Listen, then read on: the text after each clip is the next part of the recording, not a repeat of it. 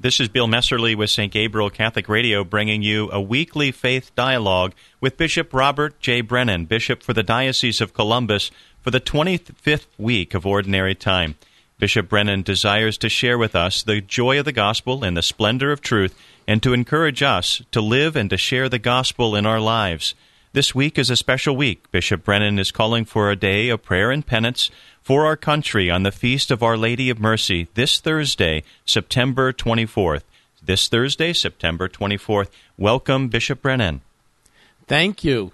Good to be talking with you, and congratulations on a wonderful spirit drive last week. We had a blast, and I hope that all of our listeners had a blast as well. What a great celebration of our faith, as you worded it. It is. It really is, of our faith and of our life together.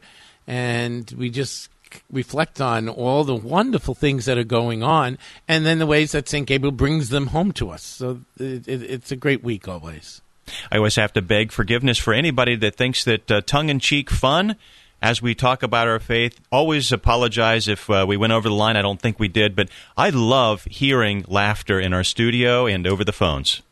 No, same here. I don't think you go. I haven't experienced anything over the line. I think, joy is one of the fruits of the Holy Spirit.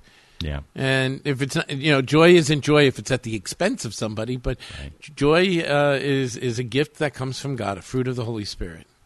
We always like to not only pray together, but play together, and I know we need to play a lot more within our families with board games and things like that. It seems like everything is so serious now. Oh, indeed. And intense as well. And so I think, you mentioned the day of prayer coming up, Our Lady of Mercy. Somebody wrote to me, a while ago, and suggested that day, the Feast of Our Lady of Mercy in the old calendar was called Our Lady of Ransom, and that was embraced by the Mercedarians. The Feast of Our Lady of Mercy, we have the Sisters of Mercy. Catherine Macaulay founded the Sisters of Mercy in Ireland, and they opened their House of Mercy on Baggot Street in Dublin on the Feast of Our Lady of Mercy, way back in the early 19th century, 1827 to be precise. And you know what? She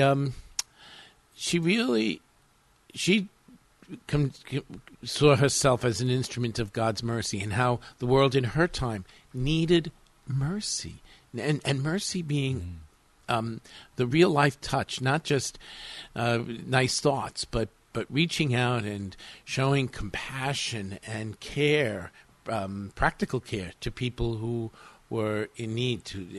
She started out working with homeless women and children, doing education, and then it just grew as disease spread. They got involved with hospital work. They met the challenges of the time. And our world is filled with all kinds of challenges. We're still reeling through a pandemic, and we need real healing. We pray to God for an end to this pandemic and for the healing of those who are sick. But we also, you look at the signs of the time, and the rhetoric that's around, and the hatred and division, and really we're coming up on the month of October, where we reflect on the gift of human life and the crimes against human life. Just today, the Congregation for the Doctrine of Faith issued a letter called the Good Samaritan, on assisted suicide, on euthanasia, and again called it a crime against human life. Things like abortion and euthanasia are absolute crimes against human life. And as St. John Paul II said, in the midst of the culture of death, we bear the gospel of life. And so this day of prayer is really asking for God's healing and mercy on our nation, on our society, but also we all need it within ourselves. We need to find healing. I'm sure all of us we're hurting in one way or another, bearing some kind of pain, and so we join together. And I mentioned this letter writer suggesting that day because of Our Lady of Mercy. It's not a common feast. It's not on it's not on many calendars, but it is known. And one of the great images, I forget if it's Our Lady of Ransom or Our Lady of Mercy, is of Mary with her mantle open wide. She's holding her mantle, and all kinds of people are there under her mantle. Mm-hmm. And I just thought, isn't that a great image? Mary gathers us together and brings us to the heart of Jesus, where we encounter divine mercy.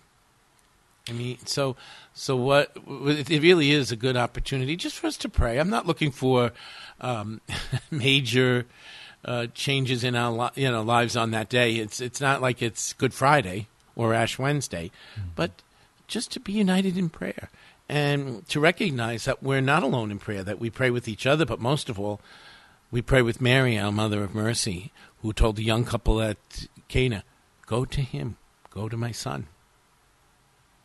So the Caring Mother is a day that we're going to be joining together in prayer for our country. And as we pray for our country, I guess what strikes me is that it all comes back to our own hearts, doesn't it? It does. It does. I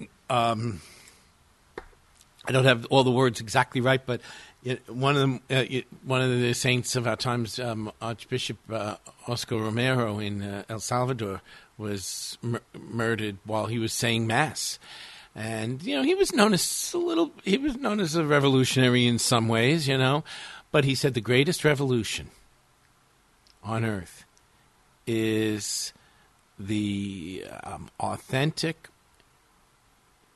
transformation of the Christian heart.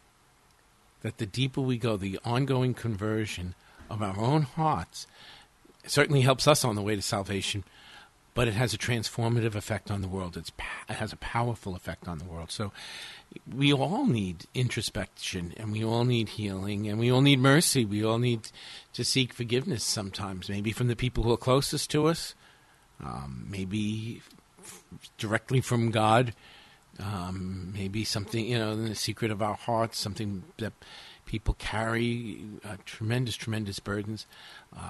Maybe it is somebody further away, but we find every opportunity we can get to go deeper in the spiritual life, don't we? And isn't it great when we can do that a little bit together? Mm-hmm.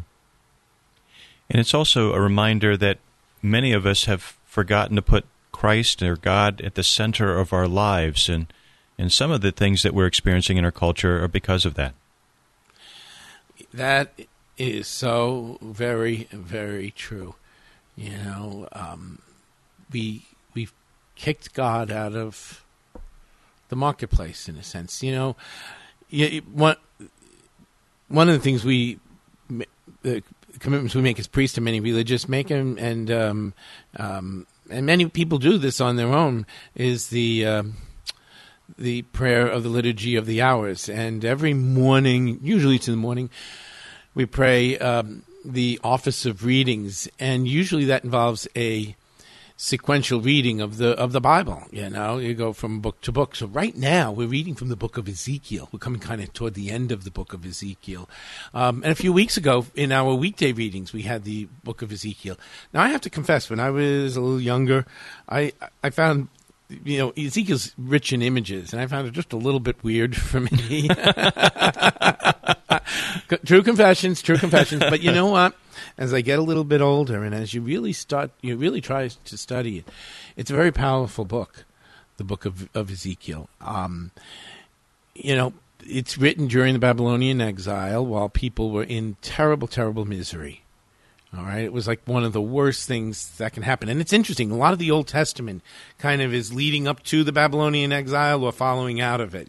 That's one of those real defining moments.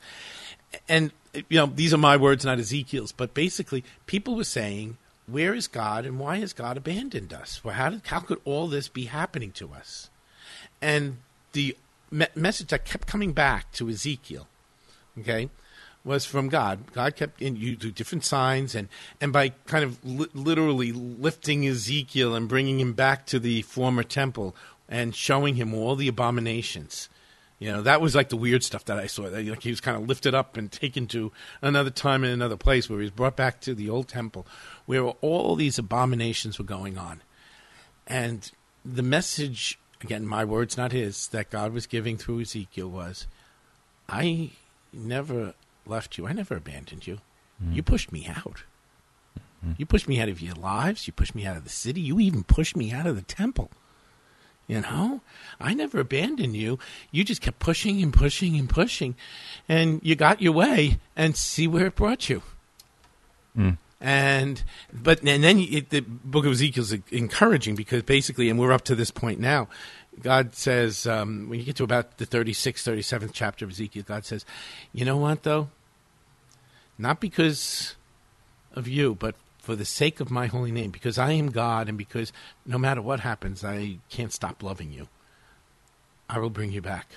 And that's when you get some of this beautiful, beautiful language in the book of Ezekiel of, I will shepherd my people. I will be your God. You will be my people. All these things that we love to hear and that get set to music and all of that. Well, God wasn't being romantic. God was basically saying, even with everything you did, I'm still coming after you because I still love you, and I'm still going to restore you. And so part of that day of prayer, and it's not just the day of prayer. I don't want to overemphasize it. It's a good opportunity for us. I think it's great if we do it together. But really, this is a long answer to your short question. It is about recapturing the place of God in our lives. God's not going to leave us, but we are in a world that continues to push him away and push him away. And maybe this wakes us up to say, God is among us, and God is simply looking for us to allow him back into our hearts, into our lives, and into our nation. And, again, we see the rhetoric. It is getting more and more pronounced when people are, you can't even use religious language or the pushing of God, one nation under God or in God we trust. Those are just expressions of what's going on at a much deeper level across the board. We're pushing God out of the way, and I think it's important for us as believers to commit ourselves more fervently to God and hopefully to bring that to the world. You're listening to Bishop Robert J. Brennan, Bishop for the Diocese of Columbus, as we discuss this special week as he calls for a day of prayer and penance for our country on the Feast of Our Lady of Mercy this Thursday, September 24th. Bishop Brennan, would you like to close us with a blessing and a prayer? Sure. In the name of the Father, and of the Son, and of the Holy Spirit, amen. Lord God of heaven and earth, help us to know your love in our lives and in our world, and to share that love with others. Help us to remember those words of your Son, that you so loved the world, that you sent your only Son, so that all who believe in him might have eternal life. Help us to live this message through mercy. Bring healing to our hearts and our lives. Bring healing especially to those who are ill and for those who are caring for the sick, especially in these most difficult times. Bring healing also to hearts and our society. Help us to appreciate the gift of you, the gift of life, the gift of the dignity of every single human person along the world. And may Almighty God bless you and your family, the Father, the Son, and the Holy Spirit. Amen. Amen. You've been listening to a weekly faith dialogue with Bishop Robert J. Brennan for the 25th week of Ordinary Time, and now we rejoin our regularly scheduled programming already in progress.